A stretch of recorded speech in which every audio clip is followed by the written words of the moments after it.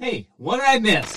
Let's get you caught up on this week's shows with the Week Review.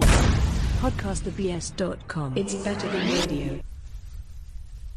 All right, so it's tough to get to this week. I've got a lot of energy. I'm very excited. This is the week that I head off to the Bahamas. I'm going to do a couple of the shows there from my room in Atlantis.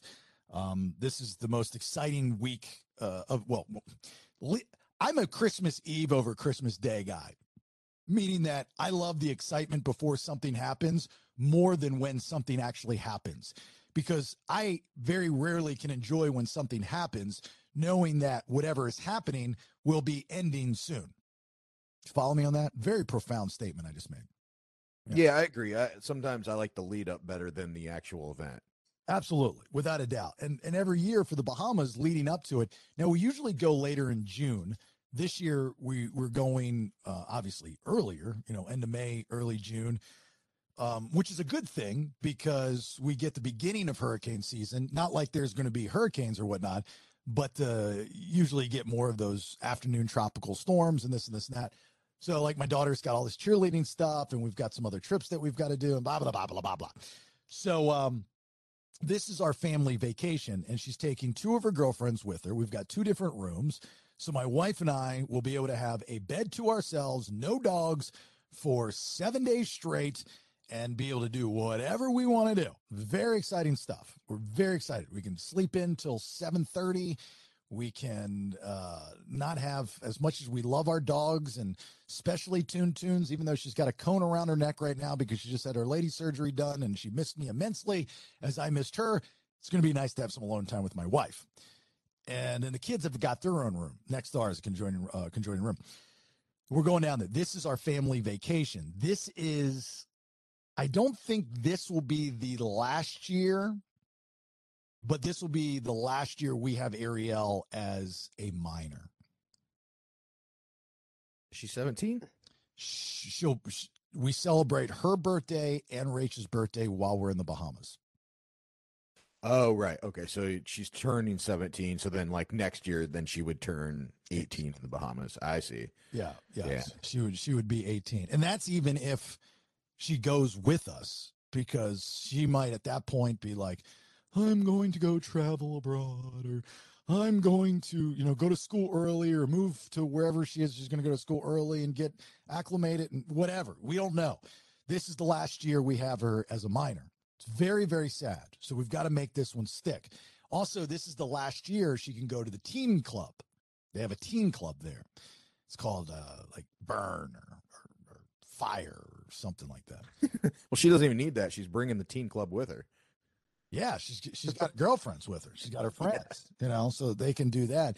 But when we started doing this trip, I'm not bringing this up to brag that I'm going to the Bahamas, but when we started doing this trip, we did it when I went to the Bahamas a lot back in the 90s, just as I would go to Mexico. We'd take these cruises and we do days, in Nassau or Freeport or something like that. And then a lot of times we'd take trips and we'd go and stay at the all-inclusives and we'd all pitch in. So it wasn't that expensive and blah, blah, blah. So I've always been familiar with going to not only Mexico, but to Bahamas.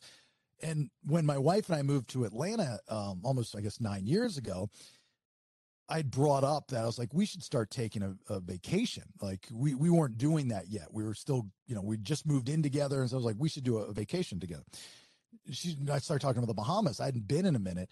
She goes, well, I've never been to the Bahamas. And she wanted to take a cruise. And I'm like, no. The cruises are overrated. I mean, they're not horrible, but they're overrated.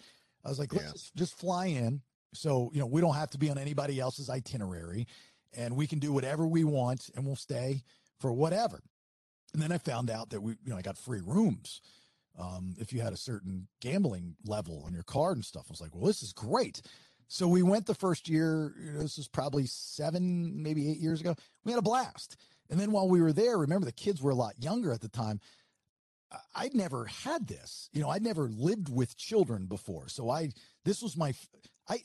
technically have only been a stepdad for, 9 years. I mean, that's a long time, but that's not that long of a time.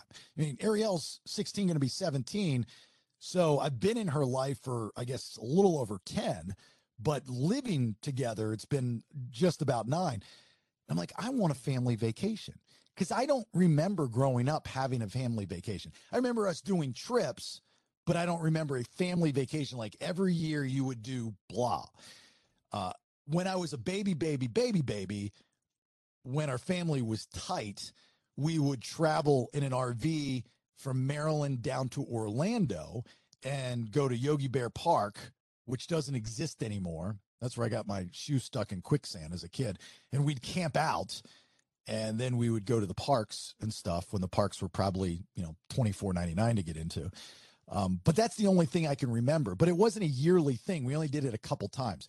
So I'm like, I want something that the kids will always remember. This would be nice. So we started taking the kids with us, and they'd have a blast. They get their little freezy drinks, they get their hats, they get the little souvenir stuff. They get to go see the boats. We go out on the water. We do the excursions.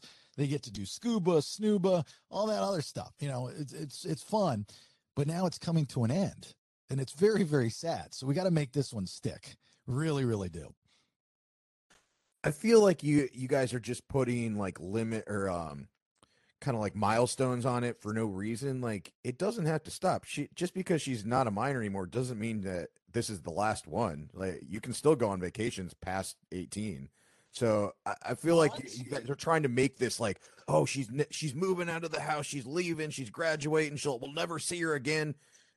This is the best time of your lives right now when she gets to be these ages, because you actually can hang out with her when she gets into her late teens and early 20s. She'll be more fun to be able to you're not like, okay, we're going to do our thing, you go do the kids club. You guys can all hang out together. So I don't think it's the last one. I think you guys shouldn't feel like that. I think you should just feel like this is just a milestone, but it's going to continue on. You can keep going until you're 40 or she's 40. Yeah, but you're right. But there's a difference when you take young kids on vacation. Like there's something to be said about, wasting your money on frivolous items because it makes you feel good because they like them for at least 10 minutes. And there's just something about that. Now, as she gets older, she's going to be like, I don't think realistically that's the best thing to spend my money on. It's just there's a difference between maturing and being an adult versus being a kid.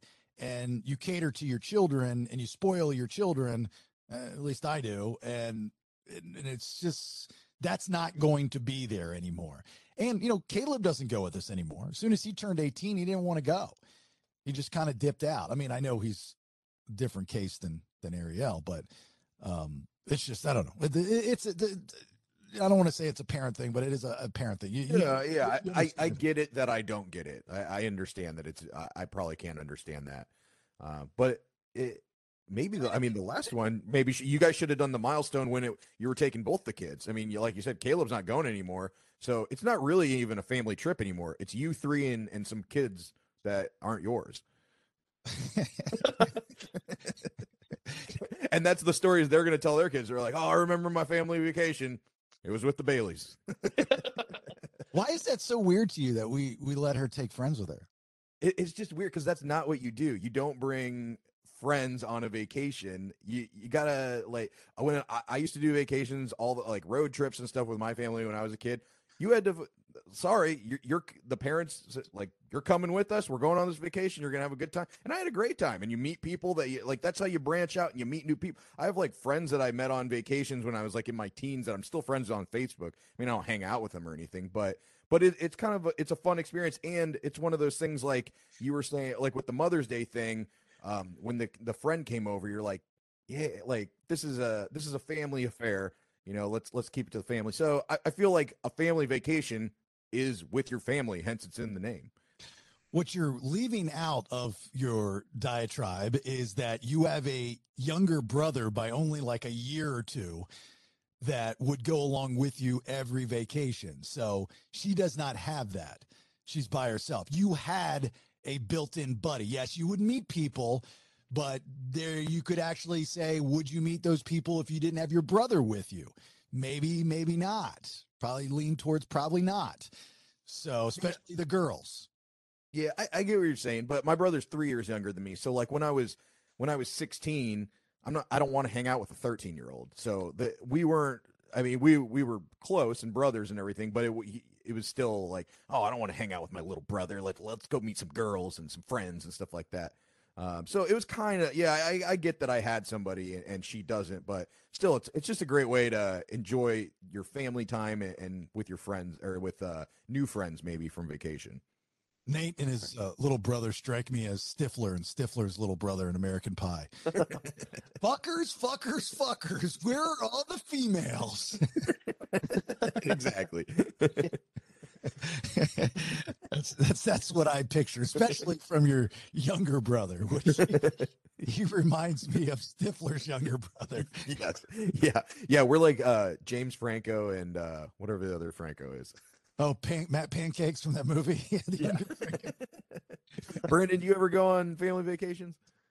No, we didn't. See, we had like horses and stuff, and my parents always worked different work schedules. So I'd like go one vacation with my dad and like go one vacation with my mom. We did go to the beach a few times once I got older together, but that was about it. And I never really took friends with me. I did go on a vacation with my buddy one time, him and his parents, but he only brought one friend. He didn't bring two. I feel like two's probably too many. Wait, what are the horses? Did you ride horses to like the beach or? No, we just had to make sure they stayed alive, you know. Oh, okay. Well, it was Oregon Trail, so we took them out to the pasture. Yeah, Nate, we used to go on vacation. Sometimes my dad let us go to the Circle K up the street. We'd all get in the car together and we go in there and we get ourselves a ring pop and come back with a slushie. And it was a good time, man. It was about 20 minutes or something. He let us walk around. The best Tuesday ever. I couldn't have friends come with me because we only had so many horses. Couldn't carry their luggage. We only had 2 horses at the time. So just me and my dad, me and my pops. Well, I remember as a kid, my mom would, because I was, for the most part, an only child. So I took friends with me places. So here's the other part of it. What? So no, you didn't. You were taking friends with. Not every, but I didn't go on a lot of vacations. I'm trying to there would be. It was more when I was a teenager, I think, that I would bring a friend with me. I think even one time she let me bring my girlfriend with me. But it was like a weekend stay or something. There was no big trips that we took.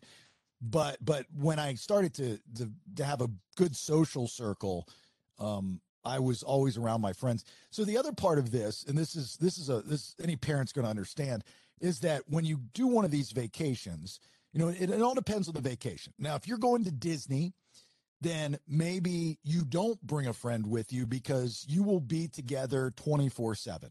It's going to be just the family. You go to the park, you're drained from the park, you do some dinner, and you most likely are not doing anything after that. You're just chilling in the room, getting ready for a big next day, like when you do the theme park vacations.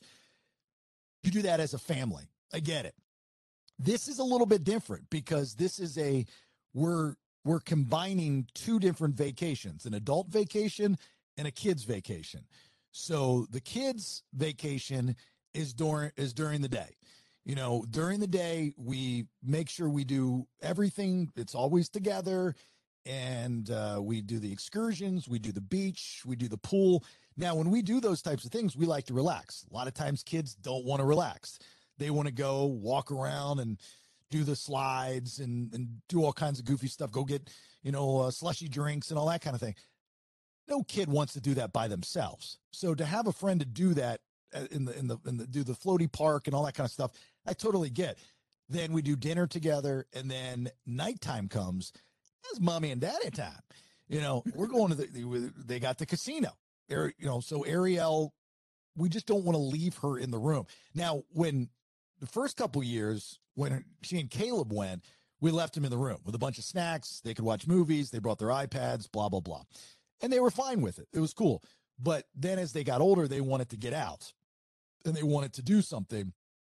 I'm not sending Ariel to that nightclub by herself. So it's nice that she's got a friend. So you understand how it helps out the adults as well as the kid with the friends. Yeah, I get that. That makes sense. I think you might have some issues though with bringing 2 because now it's a group of 3. So that can cause some issues within friends because like maybe 2, and if you go on vacation with like other couples too, if you have a weird group or a weird number of people, they start forming cliques and then they alienate one and then somebody else gets jealous or whatever. I think 2 or just having, one other friend might have been better. So hopefully everything goes okay. Usually that's true. I will tell you from what I observe with Ariel and her friend. Ariel is the ringleader. So she's the boss and she's the alpha. And she pretty much says what goes. The other girl's very quiet, goes along with it, everything. Very sweet, very nice, very well-mannered. She's probably one of my favorite. It's not my favorite friend. And then the other girl, a little bit of a wild child, but Ariel keeps her in check. So it's a good offset. I don't think we're going to, actually, I know we're not going to have that problem. So they'll be fine, you know, but that's the thing. So I like that. It's a nice, I like that later down the road, she'll have memories of a family vacation. The BS. This week, you know, whenever I try to save some cash, being frugal, not necessarily cheap, I usually spend more money. And I'm going to give you an example that happened the other day, but this happens a lot. And I want to say this isn't just a Bailey's black cloud. This could be a lot of people's black cloud. And I'm curious if it is. So feel free on our social media to respond to this conversation. I told you I had bought my new biological brother, or I was sending him some of those Old Bay goldfish, right?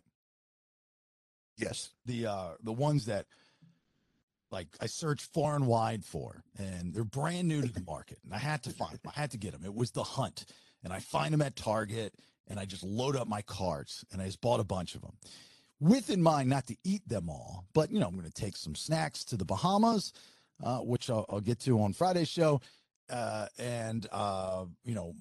son was up here to get his emissions done, which is the stupidest thing ever, but he had to come up to get it done. So I wanted to give him a couple to take back to Florida. And then I was going to send some to my brand new biological brother. These things cost, I think, $3 to $4 a bag. They're goldfish, you know, they're just Old Bay flavored goldfish, you know, the goldfish bag that curls up on top. That's all they are.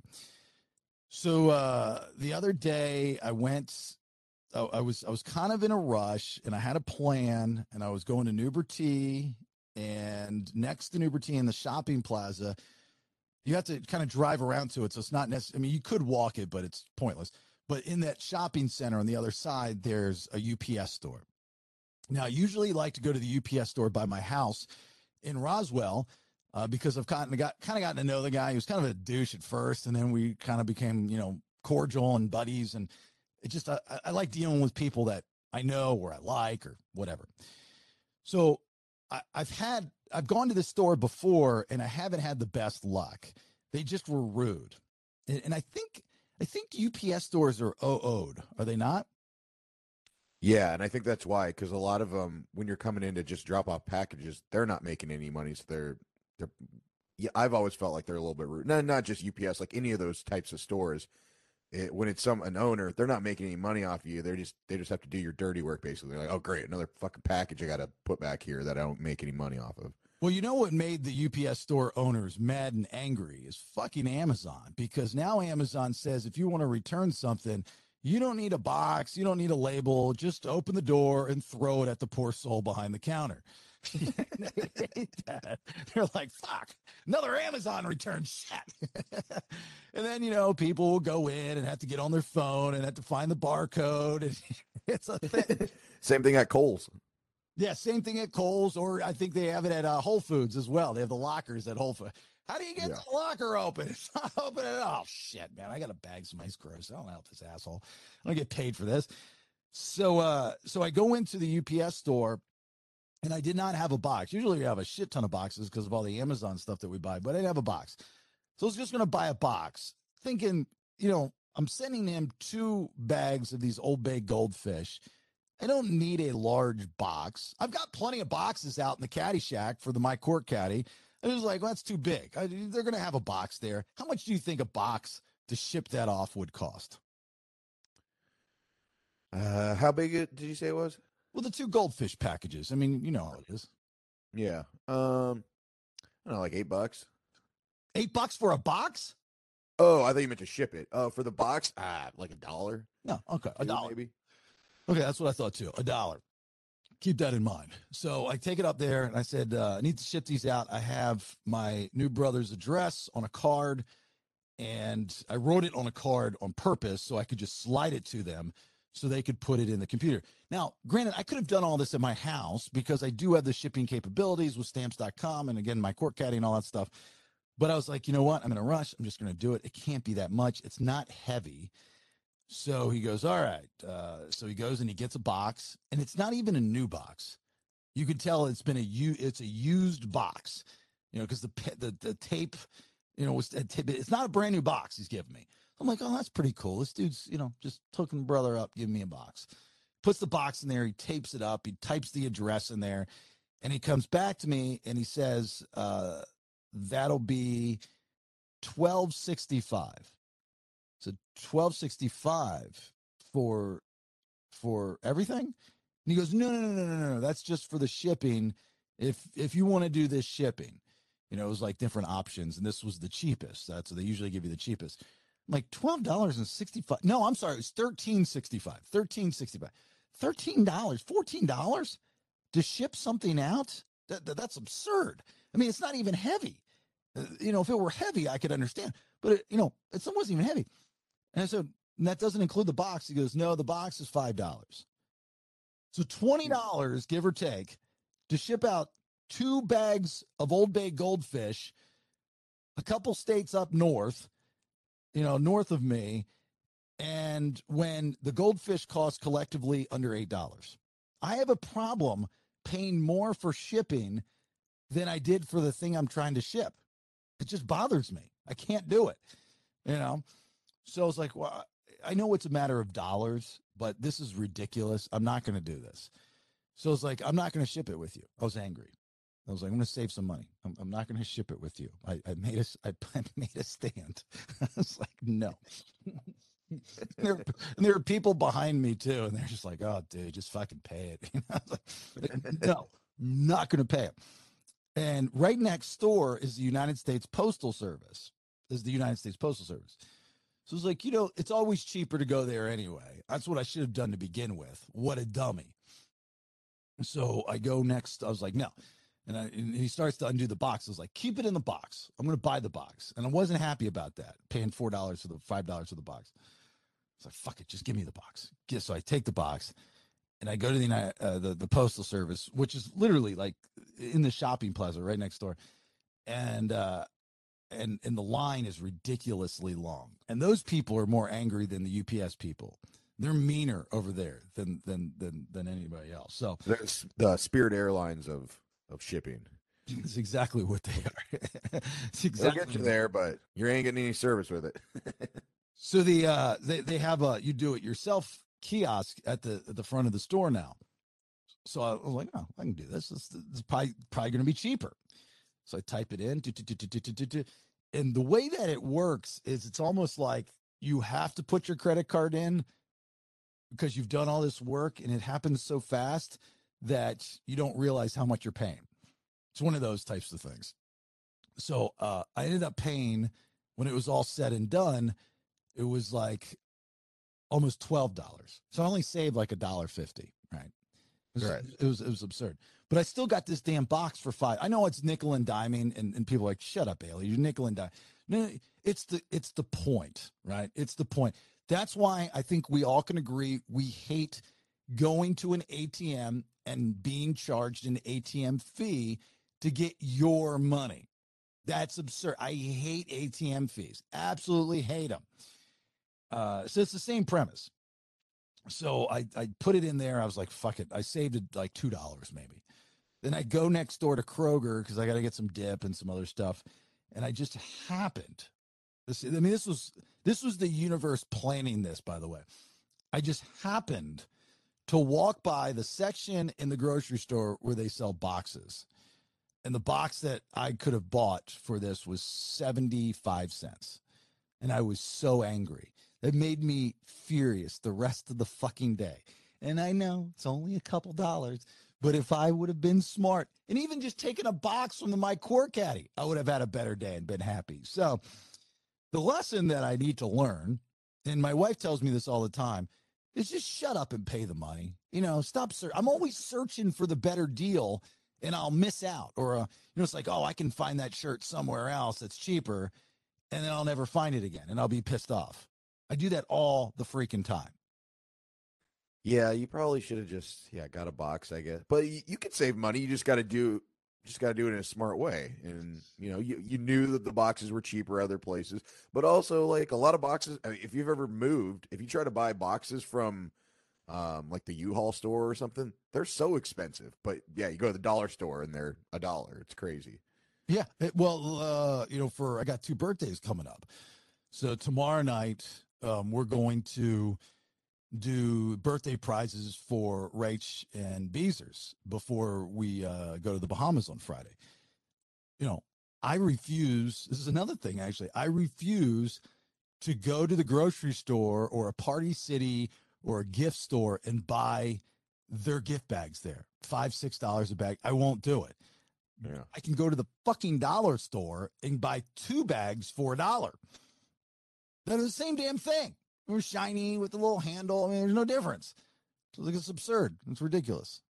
Yeah, when did it become like anything that like they have a lot of things at the grocery store now that aren't just food, but it's like anything outside of food is super expensive.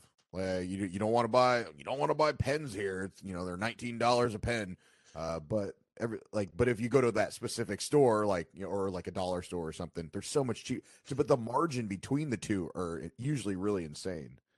I don't know how the dollar store gets away. I still don't understand the business model, how they get everything and they're able to sell it for $1, because I'll go into the dollar store, like I said, usually for gift bags. That's what I'll go in there for. And so when I'm in there, I just walk around, but they've got a lot of good shit in there. I mean, stuff that probably normally buy. I'll give you an example. Those little dildos? No, those canisters that you put to make the air fresh and take. Oh yeah, the like with the jelly stuff inside, the little gel balls and stuff. Those are really expensive. Those are like almost $5 a piece at Home Depot. Those are not cheap. And if you need 6, 7, 8 of those things, you're up to now the $30, $40, $50 range, right? Which we do. And you got to get them every month or every 60 days, depending. And I've learned that TJ Maxx will have them at a better price, which is great. But the fucking dollar store has them for $1 a piece. $1 a piece. A lot of times I'll find my my energy drinks in the dollar store for $1 a piece. I'm like, can't beat it. Yeah, pregnancy test, drug test, $1. Batteries are like $20 at the grocery store. They're $1 at the dollar store. I don't know how they do it. Yeah, but see, the battery thing, I don't know, because they're not legit batteries. They're not like Energizer. They're not the lithium batteries. They're the Ravax or some off-brand battery. I don't know. I'd be curious in the battery world, like the normal AA, AAA, those types of batteries. Do they work like car batteries where they all come from the same place? They just have different labels on them? Yeah, that's what I wonder too, because I don't know if they're bad. I just think that we've just been brainwashed by this bunny for 50 years that we just think, Energizer's but what else is there? I mean, there's got to be some other. It's like the generic stuff at the grocery store. A lot of times it's cheaper, but like you said, it's the same thing. So yeah, we should do a test. I've always wanted to open up a dollar store in the Bahamas. Dude, I'd kill. Or even in Mexico. Can you imagine if I open up a dollar store in Playa del Carmen? That place would be off the chain. Yeah, but like the 20 peso store doesn't have the same ring to it. It does not. You are correct. Better than radio. So the attacker for Dave Chappelle, we all know that story when he was doing his stand-up and the guy jumps on stage. It was the Netflix is a Joke Festival. This was at the beginning of May.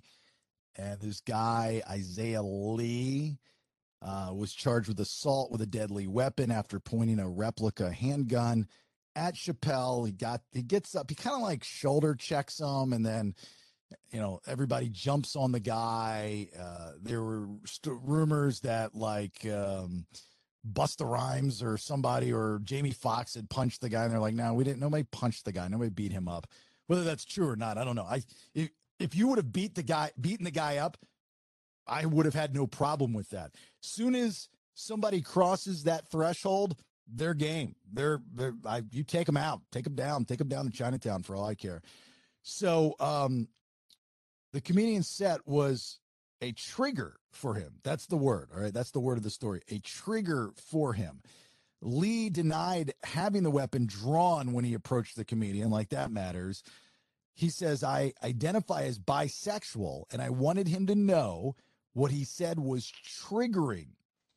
I wanted him to know that next time he should consider first running his material by people it could affect. Fuck you, dude. That's not his job. Your job is to not listen to people that trigger you or offend you. The people aren't catering to you, you fucking waste of life. You know, just because you don't agree with somebody doesn't mean that they have to agree with you. That's the biggest problem that we have right now, is that people think that everyone needs to agree with them. And I'm one of the most opinionated people you'll ever meet. But most of my friends, if not all of my friends, have way different opinions about shit than I do. But that's the way it should be, you know. But if this guy's an entertainer, one, he's going to tell jokes that are going to what? Evoke emotion, because that's what you do in the entertainment business. You evoke emotion, whether good or bad. Two, he can say whatever the fuck he wants. That's his job. He's a comedian. You know how many people disagreed with George Carlin in the decades of success that he had? You know, especially on the right. George Carlin was a very left comedian, or left to center comedian, I should say. That's not a comedian's job, is to appease everybody. Their job is to create an audience that understands their comedy. And then from there, you grow, you know. It's just, that bothers me. This guy thought he had every right to get up on stage and attack Dave Chappelle because of a joke that triggered him. What a fucking nut job. I hate that. Hate it, hate it, hate it. That is bad. Why is that bad? Because that means, you know, because we have so many copycats and sheep in this world, that means that people are going to think that it's okay if they're triggered, in which we have a lot of whiny generations that are triggered by everything, that they can do something like this. And then when they get shot or they get something broke, they sue. And then they'll have a reason, whether it's racism or sexism or religiosism or whatever the case may be. You know, it's never your fault. Never your fault. Start taking responsibility. That's what we're missing with generations. The younger generations is taking responsibility for your actions instead of blaming other people. Drives me absolutely insane. It really does. Yeah, I don't know what this guy's plan. First of all, if you don't like his comedy, why are you there? But I don't know what the running on stage would have done to stop whatever he was triggered at. Yeah, I think this guy's an idiot, but I also don't agree with like how a lot of the media is reporting on it, because like they're like in that story, it said he identifies as bisexual. That's not what he was upset about. He was upset about he made some homeless jokes, and this guy has been homeless recently, I guess. So the media is trying to make it more about a sexuality thing. And then a lot of the outlets are saying he was attempting to stab him, and then it came out later that no, he didn't even have it out. It was just in his pocket, and they found it on him later. So I don't like how they're kind of spinning it. But yeah, obviously this guy's a fucking nut job. Well, he still got up on stage, and he was making a spectacle. I think that once he got up on stage, he, in a split second, goes, this is not a good idea. Like, yeah. You know, because you can see the way that he goes after Chappelle.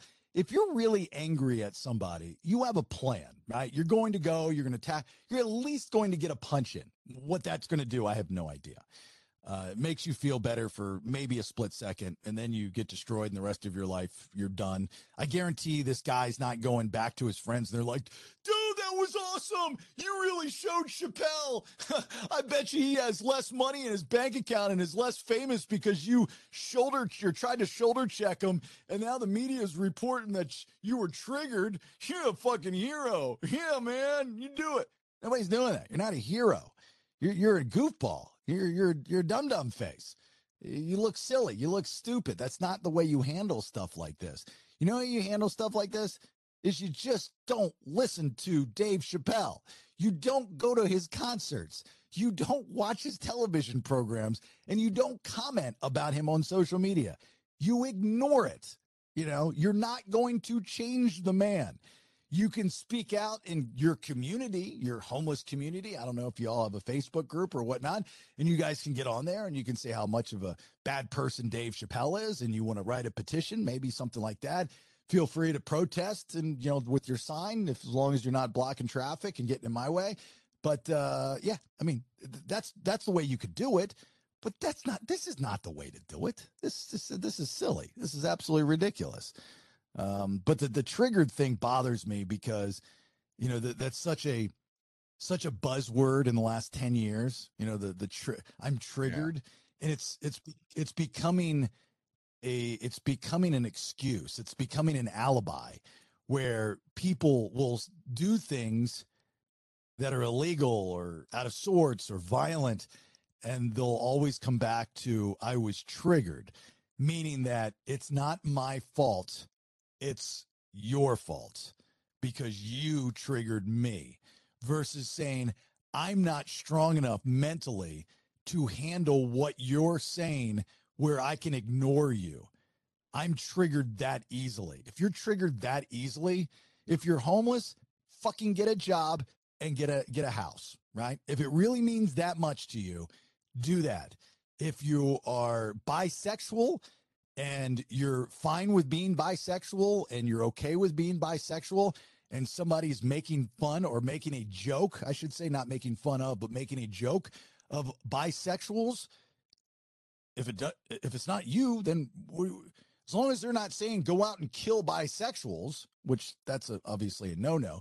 But if you're making a somewhat clever, which I'm sure Chappelle would do, bisexual joke, what the fuck's the big deal? I've heard plenty black comedians make white jokes. I don't want to go charge the stage. I think they're funny as shit because they're most of the time extremely true.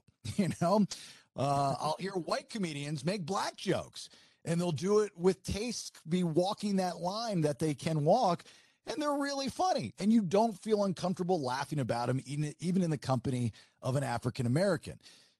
So I've heard tons of gay jokes. Gay jokes are great. They're funny, but it doesn't mean you hate gays.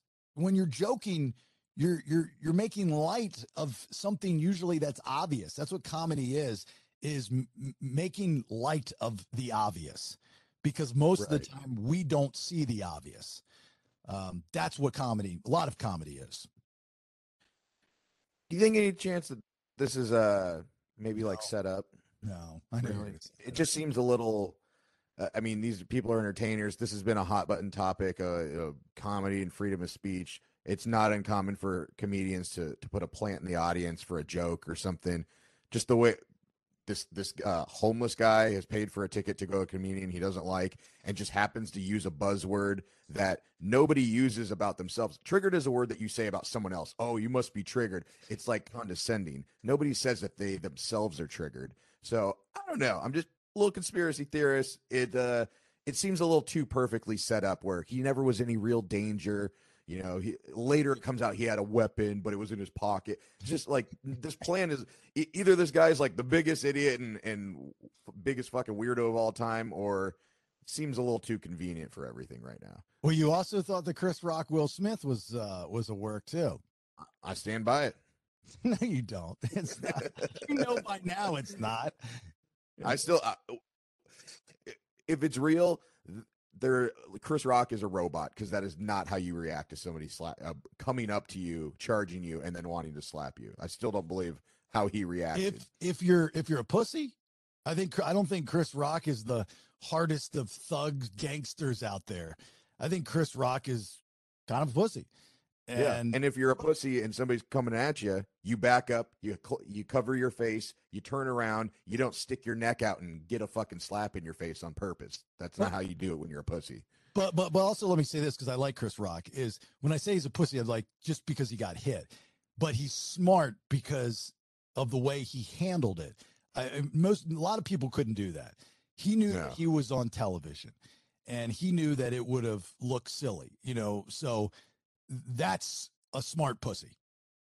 which is a great nickname Yeah. for somebody. I know that was my MySpace name, Smart Pussy 69. What's up, Smart Pussy? What's up, man? Sounds like a villain in James Bond or something. Smart Pussy. Hey, seeing Smart Pussy? Is he at the party? Because if he is, I think he's got the device with him. Smart Pussy is always carrying the device with him. But back to the comedy and everything. Do you think there's any kind of line that they would have to draw? And just I love comedians and comedy, so don't get me wrong. But is there any line where you can? It seems like we're so angry with each other now and so divisive and everything. Is there any line where comedy, like why is it like okay to just make fun and be shitty to people and then use the guise of comedy to Okay, cover well, it up? And obviously you can do it correctly, but some of them they're just being assholes. It's not funny. okay, well, hold on. First off, when you say just Not Bell, but all comedians. when you say being shitty to people, most comedians, the pros, they're not intentionally trying to harm anybody when they make jokes. I mean, I've got a lot of comedian friends, from Matt Eisman to Paul Verzi to Steve Byrne to Ian Bagg, just to name a few. And they have some pretty questionable jokes where they ride the line in there. And I know for a fact that none of those guys have malice in their heart. They're just trying to make people laugh. Again, stating the obvious. So I don't think I want to say most comedians aren't trying to be shitty towards people. They're not angry comics, right? I mean, there are a few of them out there that are hate comics, and that was more of a thing back in the day than it is now. Now, to the next question is, when do you draw the line? I believe that some of it is personal. Like if you have, let's take Josh Blue, for example. Could Josh Blue get away with all the handicap jokes if he weren't handicapped? Can a black comedian get away with all the black jokes or white jokes even, or Asian jokes or Hispanic jokes if they weren't black? Seems like there are certain passes given to certain people because of whoever they might be, right? I think it boils down to personal. If you just feel it in your gut that you've gone over the top and you're not doing the joke for laughs, more for shock value, then you would pull back. There's a great line in Howard Stern's Private Parts when he and his wife go to that Chinese restaurant, and he tells her about being offered the job in New York, and he's very excited at WNBC. And the Chinese waiter comes over, and it's a guy that's in a ton of films. He's probably dead by now, but older Asian guy. And he comes over, he goes, "I like your show. You make me laugh. But don't make fun of Chinese people." He said, "Don't make fun of don't make fun, have fun," or something, whatever the line is. And Howard's like, "Well, do I have to make fun of Chinese? I don't think I do." He's like, "Yeah, you probably do." So that line right there speaks volumes of are you laughing at or laughing with? That's where you have to ask yourself, are you laughing at or laughing with? The days of laughing at people are done. To make the mental retardation jokes and you're laughing at somebody because they have a disability that's out of their control. It took a while, but now we've learned that that's not funny. I know, as silly as that sounds. And for a younger generation going, you actually thought that shit was funny at one time?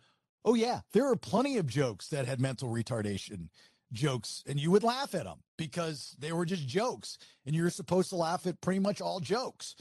But now people will become more sensitive and more understanding to other people, understanding that, you just don't go around because somebody is got a disability and do a whole bit on how they're so much less of a human being than you are. That's not funny, right? We just have a different sense of humor. Right. Society has changed our sense of humor.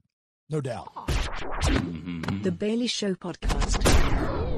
The reason, maybe I'm so cloudy, and I don't know if any of you get like this, but when we experience what we experienced last week, and we continue to still get news of different situations, I'm talking about the shooting in Texas, the mass shooting, the murders that took place at the elementary school. Jesus Christ.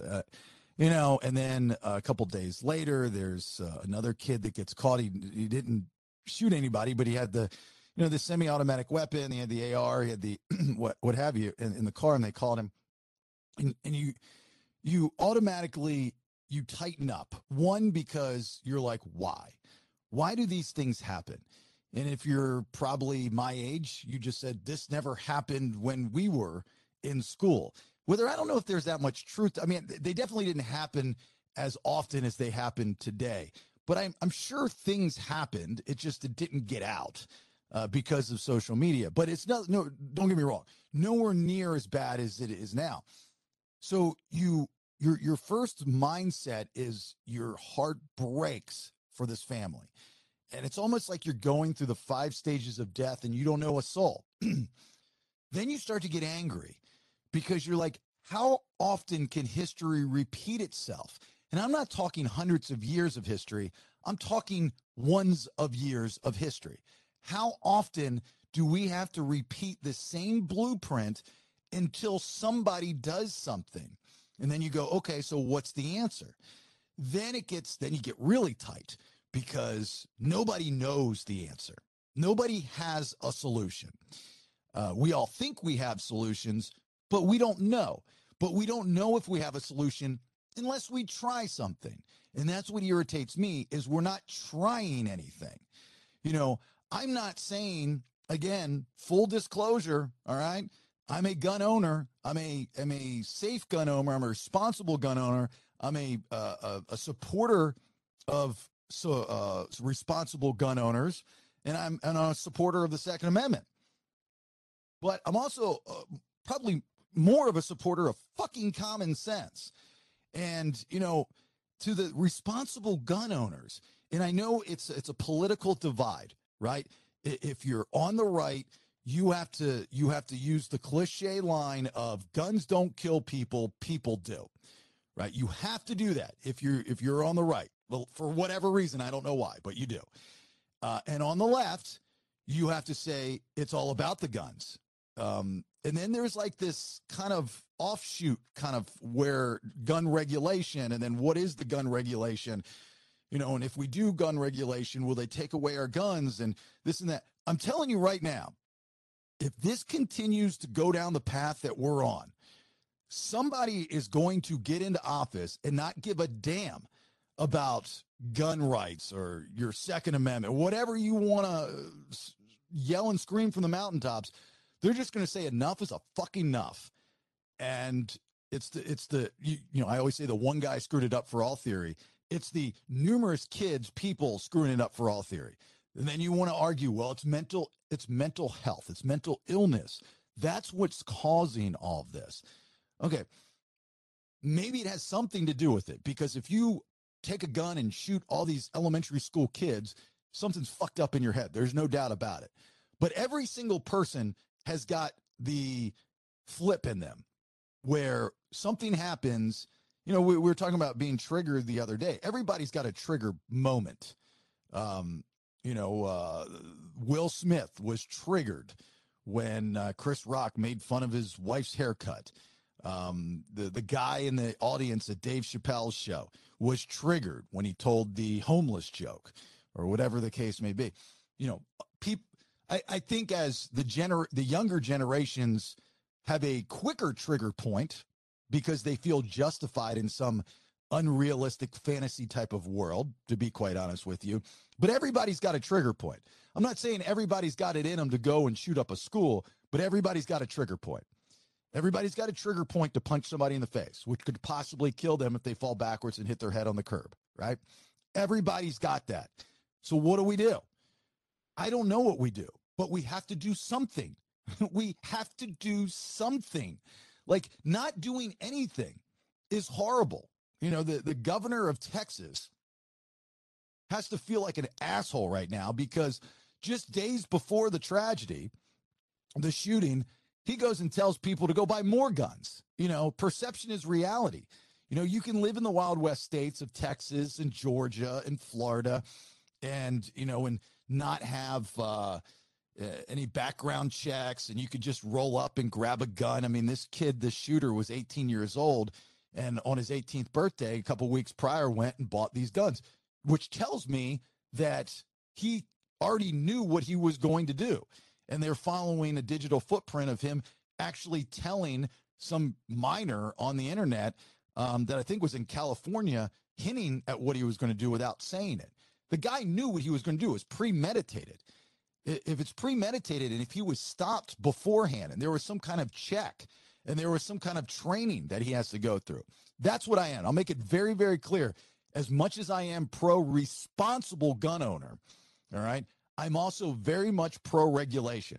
I think it's appalling that these people are out there and making us look bad. And I wish more gun owners would feel the same way. Like, if you're part of a community, whether it's race or religion or whatever the case may be, and somebody in that community goes out and creates a heinous crime or does something to put a black eye on the good that you stand for, you're going to shun them. You're going to disown them. You're going to say they're not me. They're not what the rest of us stand for. And that's what gun owners need to do. They need to say, all right, look, this has gotten out of hand. I've got no problem. I'll take an hour course. I'll pay $30. You can put my name on a registry. I'll register my guns. Who the fuck cares, right? If it's going to get if we're going to try to get these people from stop doing this, why not? Try it. What's the harm, to try something new? I just don't understand it. I don't get it at all. What's like training gonna do though? I mean, if they already have the plan in mind that they want to hurt someone, and they're just kind of helping them a little more, understand the guns a little better. Well, why do you need to go to driving school? I mean, why do you need a driving license? Why do you need to take the test? I mean, you can just kind of figure it out on your own, right? Yeah. Oh, okay. Yeah. And okay. Let's get rid of driver's license then. I mean, you got to go through a course for abortions. You got to jump through hoops for the states that allow abortions. So, I mean, if you got to do that, I mean, you got to do training for jobs. I think you got to do training to work at Target. So now you're just giving a kid, an 18-year-old is a kid, by the way. You're giving him a weapon. Does he know how to take it apart and put it back together? Does he know what to do when it's jammed? Does he know how to unload a shotgun? Does he know any of these things? I'm going to say, unless he was brought up that way, which is great if he was, most kids do not. These kids like that do not. They're living out their Call of Duty fantasy. That's what they're doing with a trigger point. So what will it do? It's just another barrier to weed out the bad guys. So if you're a mental case and you go in and you're like, okay, I want to buy this AR or this Kel-Tec Sub 2000 or whatever you want to buy. You want to go in there, they say, okay, not a problem. Fill out this information. You fill out this information. Okay, you need an hour worth of log. Flight. If you want to be a pilot, you have to log hours, right? You have to log hours. So you go in there and say, you have to log so many hours or an hour on the range with a professional. Okay. Now the gun stores are going to make money because you get to you got to pay them. I'm fine with it. The state makes money because you got to buy the license, which now they're getting rid of for some fucking reason. I don't know why you would want to do that, because I've never heard one gun owner be pissed off that they had to purchase a concealed weapons permit, but yet you still have to buy a fishing permit in certain states. So I just don't get it. I don't understand it. It's so ass backwards what we don't have to do to own a firearm in this present day world that we live in. But yet there are things that you have to jump through rings of fire to do in order to have or to achieve or to try to get, it just doesn't make sense. That's what I'm saying. Yeah. I was just saying this like 2 weeks ago or a week and a half ago about how if you don't, it's just weird that it's like all or nothing. And the gun people are going to say it's a mental health thing. That the other side is going to say it's a gun restriction thing. Why can't it be both? Everybody is like black or white. It's a little bit of both. There needs to be some restrictions, and there needs to be some more money put towards mental health. But it doesn't have to be a black and white one or the other thing. But like you were saying, and I was saying the other week, if you fight that hard against it, eventually, I mean, this one, it seems different. people are coming at their Congress people a little bit more. Before, when there were shootings, it just seemed like it turned into a gun debate, and then everybody got tired and moved on to the next shooting, basically. But this one, I feel like they're really calling out the politicians. So I hope but there's still the gun and the mental health debate online. But nothing, like you were saying, nothing is doing nothing. I mean, the thing with the gun people say, or with the restrictions say, oh, well, that won't stop them all. So yeah, if it doesn't save one, anything, or if it's not going to stop them all, then don't do anything. That doesn't make sense to me. If it saves one life, if it saves 10 lives, that's worth paying them a little bit more for a background check or a restriction, or having a tax for some more mental health. But it's the same thing with mental health. It's not all mental health. You can't stop every person that's crazy or that might possibly do this. But if you can stop one, why not do it? It's going to do something more than doing absolutely nothing. It's amazing in all these school shootings, not once that I can remember that I know of, one of the kids in the school was related to a politician, congressman, state representative, senator, name it. I wonder how different the people that oppose this, that are elected officials, would be if their kid was riddled with bullets, bleeding out on the sidewalk of the place that's supposed to be a safe haven. I wonder how different it would be. Totally different. You saw the other day, when all the good old boys in Texas, and Ted Cruz is back, they're all about, then Beto O'Rourke goes up there and he calls them all out. Get out of here, it's bullshit. Get out of here, get bullshit. We got stuff to do, that kind of thing. But you wonder if one of those good old boys sitting up there on the stage, all high and mighty, trying to cover their ass, if one of their kids was sitting on the sidewalk, their mindset would change. There's no doubt about it. They're not empathetic to their own people. And that goes for almost every politician out there, right or left. If it doesn't fit into their agenda and it's not part of their payday, these people that back and support the NRA, as far as elected officials, are getting paid huge amounts of money to be in the office that they're in. So they're all on the take. And I'm not saying people on the left aren't on the take either. I know they are. That's what's wrong with our system, is that these politicians are bought and paid for. People that have deep pockets and don't feel like going through the bullshit of being a politician, buy them. They're puppets, and that's who we elect in office, are puppets. And there's almost no getting around it. As soon as a politician is endorsed by somebody else, that means they owe them if they win.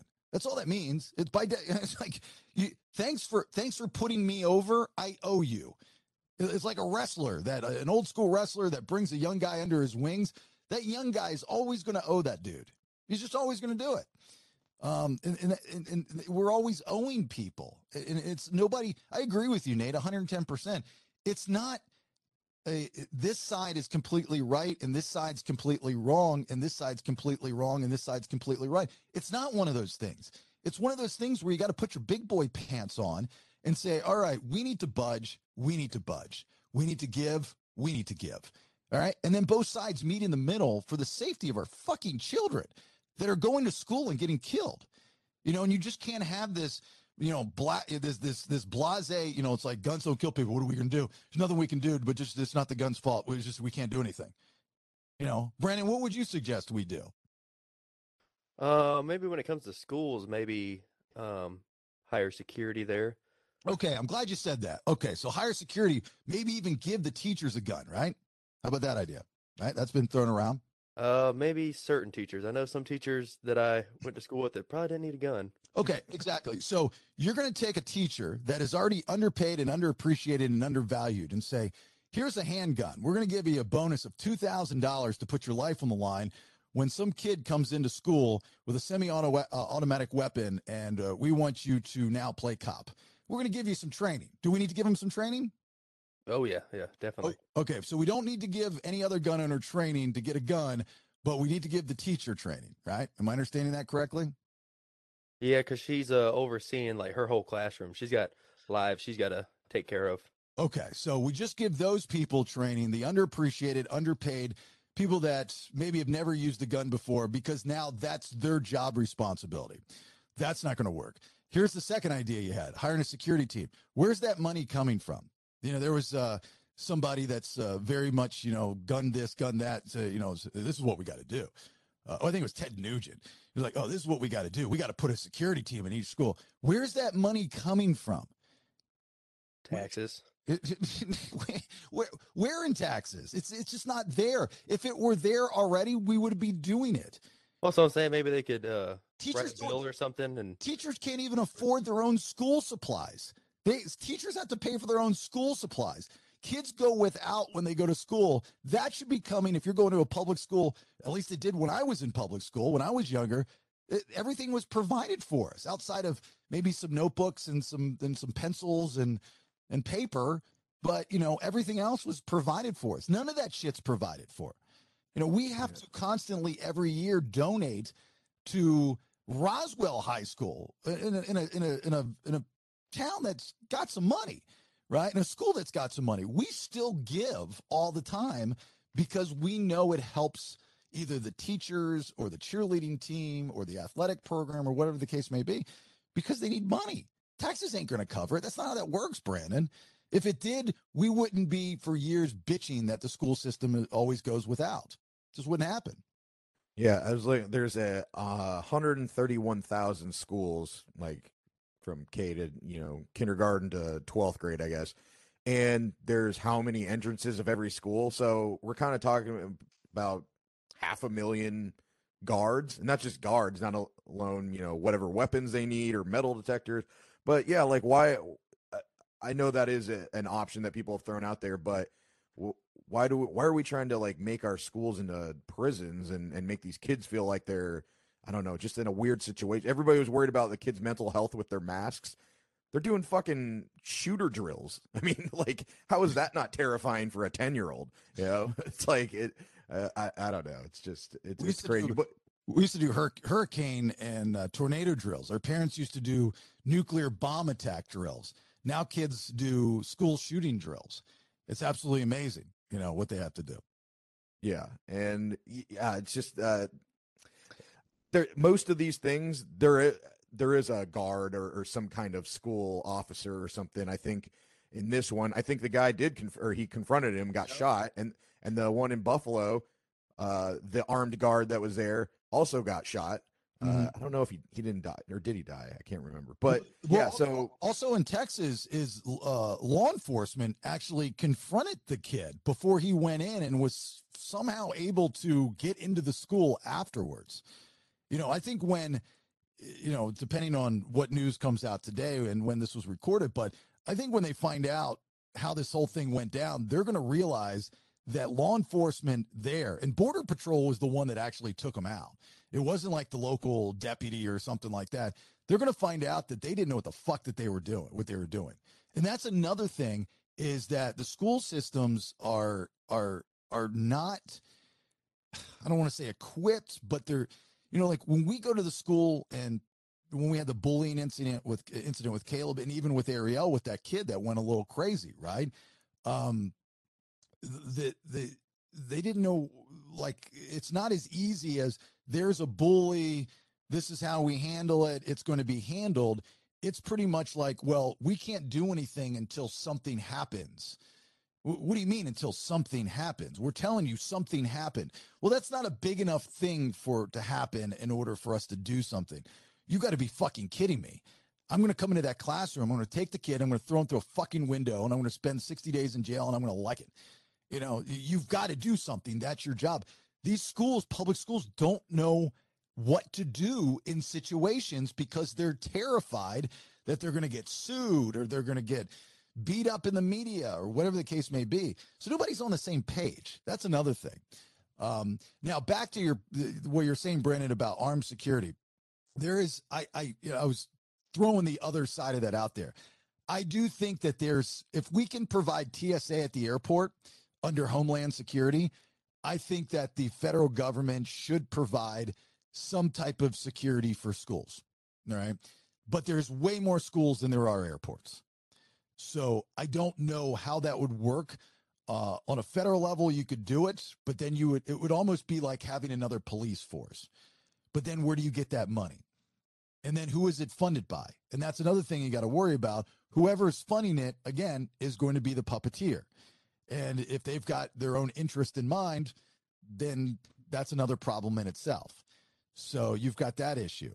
I thought that President Biden's speech after he got back from Asia addressing the Texas shooting, I thought was good, very sincere. He looked really tired. He looked very upset. I mean, the guy's lost a son of his own.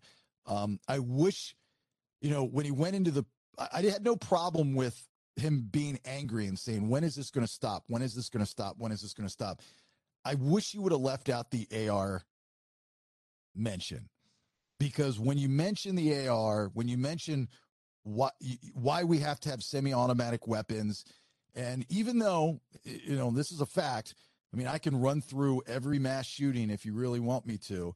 Every single weapon that was used was an AR, so, I mean, there's something to be said about that, but you're not going to get anywhere with the opposing party by basing it strictly off of the AR, because it's bigger than the AR. I'm not a fan of taking away the semi-automatic weapon, but I'm a fan of regulating it. But when you say I'm no longer going to sell the AR, because what do you need it for? It's made for combat and this and this and that. I've said this before. If you're a gun owner, you like to shoot different types of guns. Just like if you're a car lover, you like to drive in different types of cars. If you like to grill like I do, you like to use different types of meats, different type of cooking methods. It's just something different for the sport of shooting. You're not going out and hunting deer with an AR. You're just going out to the range or in some field and blowing shit up, right? It's a thing that most people are probably not going to understand it. I do, actually. I do understand it. Unfortunately, all these kids are using it for these mass shootings, so the gun is to blame. Not regulating that gun, yes. Regulate the gun and the purchase of the gun and weed them out. Maybe that's a start. But when you go on national television and you go from the tragedy and then you blame it strictly on the gun, I don't think that was the smartest move. What do I know? I'm done. I'm not even a radio guy anymore. I'm a stupid podcaster. So what do I know? But I don't think that's going to get you where you want to get to in the political world if you base it off of, I'm taking away this gun. It's just not going to go over well. You're going to get kickback without a doubt. Yeah, that's what I was saying. I think it's a multifaceted problem where we just have to do a little bit of everything rather than nothing, because I just hate the staunch like gun argument where it's like, oh, it's not these, do anything else but do not touch my gun. Like we were saying, if you want to support, if you want to keep your rights or keep access to whatever you're into, you got to talk, or you got to speak out against people that are mistreating it or not doing the right thing. And by just, when there's still like bodies on the ground and you're arguing for gun, you don't, that side seems like the typical gun owner, maybe it's just a stereotype, seems very patriotic American, like loves the country. If you love the country, why don't you love the kids in the country? Why don't you want to protect them and support them? Why do you not want to do anything that rather, do something rather than nothing? It's just, it blows my mind. Well, I wish that people could talk about it, instead of just putting up a wall and just having, you're right, this black and white mentality of it's either my way or the highway, versus saying, all right, we need to do something. It's going to take one person from one side of the aisle to do this and one person from the other side of the aisle to do this. Now, if you look at the general public, you'll see people, that stereotypical good old boy, country loving, patriotic, most likely conservative Republican type of celebrity that is saying, hey, look, enough's enough. We need to do something. We need more of that. You need more people to reach out to your congressman and say, hey, look, dude, I'm just not going to fucking vote for you unless you do this. This needs to be, let's put the abortion thing to the side for a second. Let's talk about our kids dying. And then, of course, everybody has a way to spin and go, well, that's what abortion is. It's killing kids. All right, well, that's a whole other argument. It's like, where do we stop? When do we stop arguing? I have no idea. Another thing that I observed during the Biden speech is, like I said, I thought it overall was really, really good. I thought it was very heartfelt. there's no doubt that the man was upset. He was angry. He was tired, and he meant every word he said. I wish he would have left the AR stuff out. I had no problem with him talking about when is the stop we need to do, because you have to have a call to action. That's what you have to do. I just wish that people could take it for what it was, at least for the sympathy of the families, the victims, instead of, well, I'm not supposed to like that guy. I did not vote for that guy. I'm just going to hate on the speech all I heard was taking away my AR. You know, I was not a fan of Bush. And when 9/11 happened and he gave that speech to Congress afterwards and to the world, I think that's one of the best speeches any president had ever had. And I looked at him and I said, dude, I'm with you. Whatever you say, I believe. Whatever, you know, because that's what you needed to do at that time. You needed to rally around your leaders, whether you voted for them or not, or you believe in their ideals or not, and go, this is our leader and we're in this together. And if we're not in this together, then they've really won. And that's what the country did after 9/11. I know that's what I did. I looked at that speech. I listened to that speech numerous times. And I was like, God, man, it gave me goosebumps. Even if I were to hear it right now, it'd give me goosebumps. And I was never a big Bush fan. You know, I didn't hate the guy, but I wasn't a huge Bush fan. So I wish those things could happen now, you know, with whoever's in office, to be quite honest with you. Podcastthebs.com. It's better than radio.